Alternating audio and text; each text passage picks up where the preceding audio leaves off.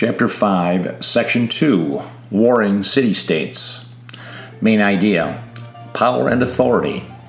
The growth of city-states in Greece led to the development of several political systems, including democracy. Why it matters now. Many political systems in today's world mirror the varied forms of government that evolved in Greece. Terms and names: polis, acropolis, monarchy, aristocracy, oligarchy, tyrant, democracy, helot, phalanx, Persian wars. Setting the stage. During the Dorian period, Greek civilization experienced decline. However, two things changed life in Greece. First, Dorians and Mycenaeans alike began to identify less with the culture of their ancestors and more with the local area where they lived. Second, by the end of this period, the method of governing areas had changed from tribal or clan control to more formal governments, the city-states. Rule and order in Greek city-states. By 750 BC, the city-state, or polis, was the fundamental political unit in ancient Greece. A polis was made up of a city and its surrounding countryside, which included numerous villages. Most city-states controlled between 50 and 500 square miles of territory. They were often home to fewer than 10,000 residents. At the agora or marketplace, or on a fortified hilltop called an acropolis, citizens gathered to discuss city government. Greek political structures. Greek city-states had many different forms of government. In some, a single person called a king ruled in a government called a monarchy. Others adopted an aristocracy, a government ruled by a small group of noble landowning families. These very rich families often gained political power after serving in a king's military cavalry. Later, as trade expanded, a new class of wealthy merchants and artisans emerged in some cities. When these groups became dissatisfied with aristocratic rule, they sometimes took power or shared it with the nobility. They formed an oligarchy, a government ruled by a few powerful people. Tyrants seized power. In many city-states, repeated clashes occurred between rulers and the common people. Powerful individuals, usually nobles or other wealthy citizens, sometimes seized control of the government by appealing to the common people for support. These rulers were called tyrants. Unlike today, tyrants generally were not considered harsh and cruel. Rather, they were looked upon as leaders who would work for the interests of the ordinary people. Once in power, for example, tyrants often set up building programs to provide jobs and housing for their supporters. Athens builds a limited democracy. The idea of representative government also began to take root in some city-states, particularly Athens. Like other city-states, Athens went through power struggles between rich and poor. However, Athenians avoided major political upheavals by making timely reforms.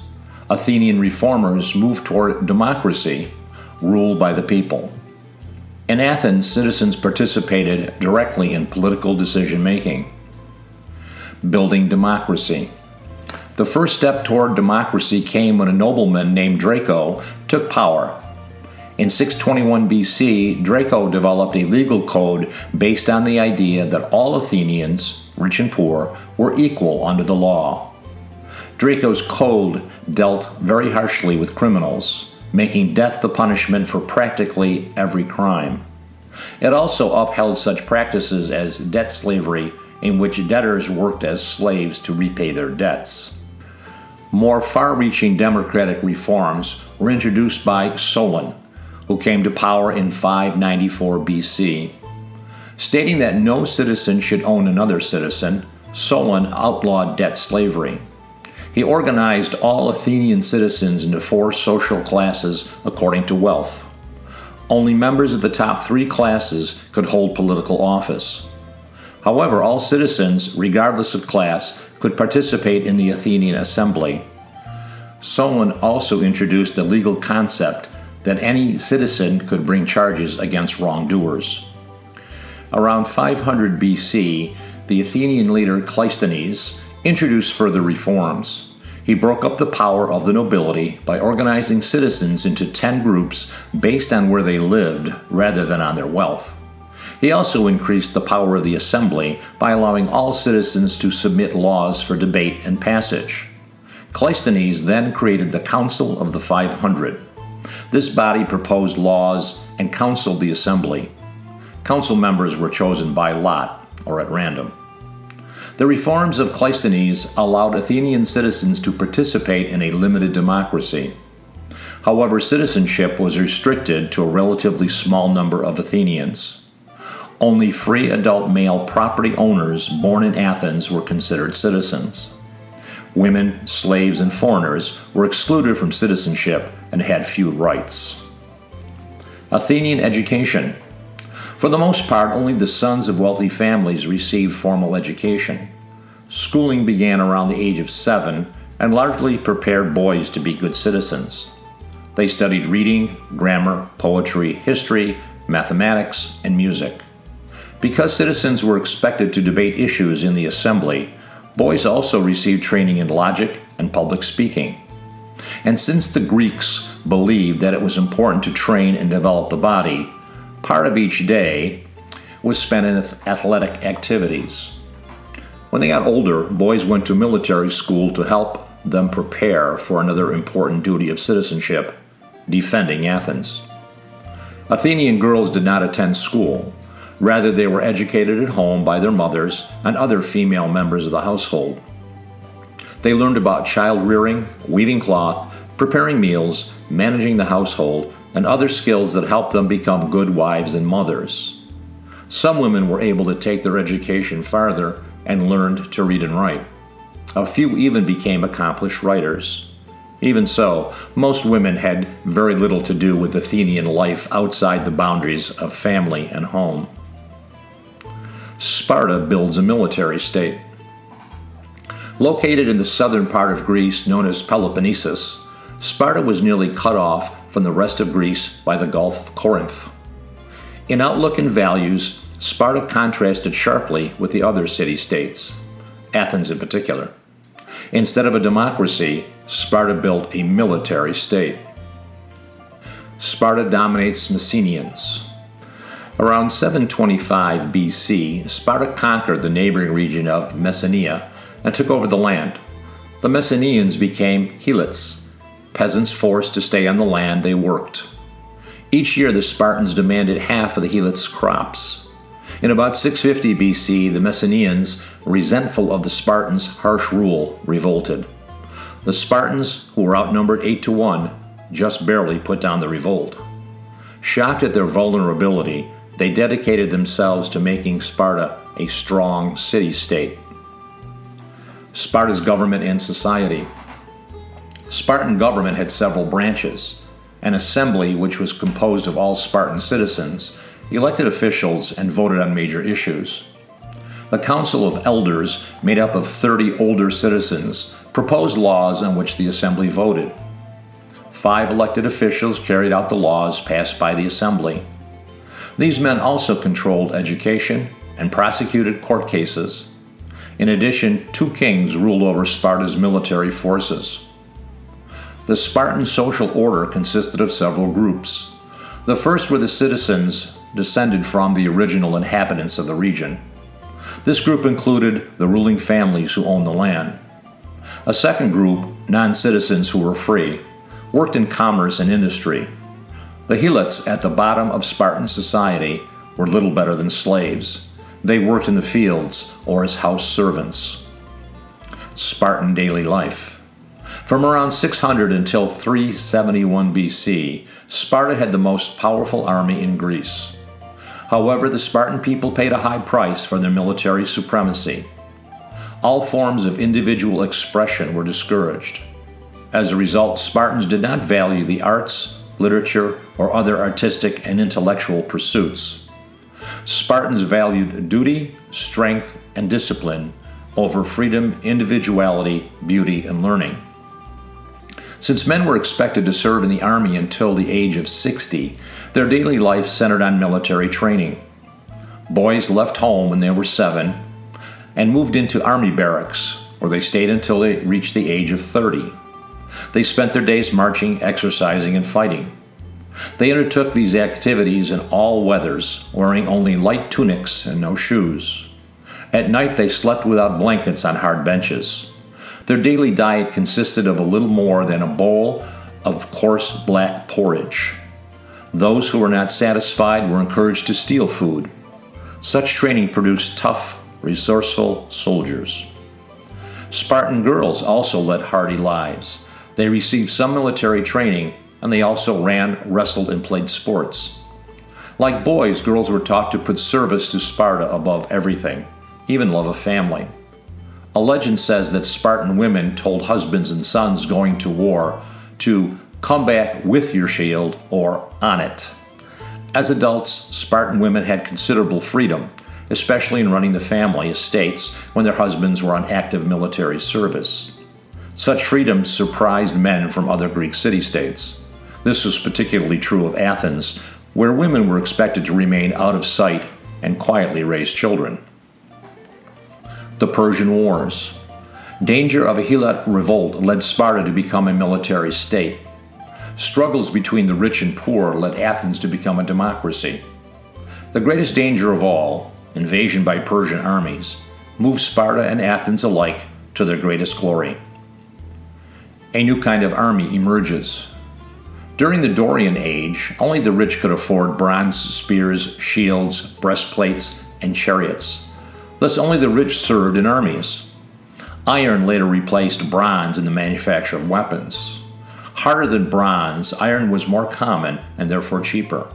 Soon, ordinary citizens could afford to arm and defend themselves. The shift from bronze to iron weapons made possible a new kind of army composed not only of the rich, but also of merchants, artisans, and small landowners. The foot soldiers of this army, called hoplites, stood side by side, each holding a spear in one hand and a shield in the other. This fearsome formation, a phalanx, became the most powerful fighting force in the ancient world. Battle at Marathon. The Persian Wars between Greece and the Persian Empire began in Ionia on the coast of Anatolia. Greeks had long been settled there, but around 546 BC, the Persians conquered the area. When Ionian Greeks revolted, Athens sent ships and soldiers to their aid. The Persian king, Darius the Great, defeated the rebels and then vowed to destroy Athens in revenge. In 490 BC, a Persian fleet carried 25,000 men across the Aegean Sea and landed northeast of Athens on a plain called Marathon. There, 10,000 Athenians, neatly arranged in phalanxes, waited for them. Vastly outnumbered, the Greek soldiers charged. The Persians, who wore light armor and lacked training in this kind of land combat, were no match for the disciplined Greek phalanx. After several hours, the Persians fled the battlefield. The Persians lost more than 6,000 men. In contrast, Athenian casualties numbered fewer than 200. Phidippides brings news. Though the Athenians won the battle, their city now stood defenseless. According to tradition, army leaders chose a young runner named Phidippides to race back to Athens. He brought news of the Persian defeat so that Athenians would not give up the city without a fight. Dashing the 26 miles from Marathon to Athens, Phidippides delivered his message: "Rejoice, we conquer." He then collapsed and died. Moving rapidly from Marathon, the Greek army arrived in Athens not long after. When the Persians sailed into the harbor, they found the city heavily defended.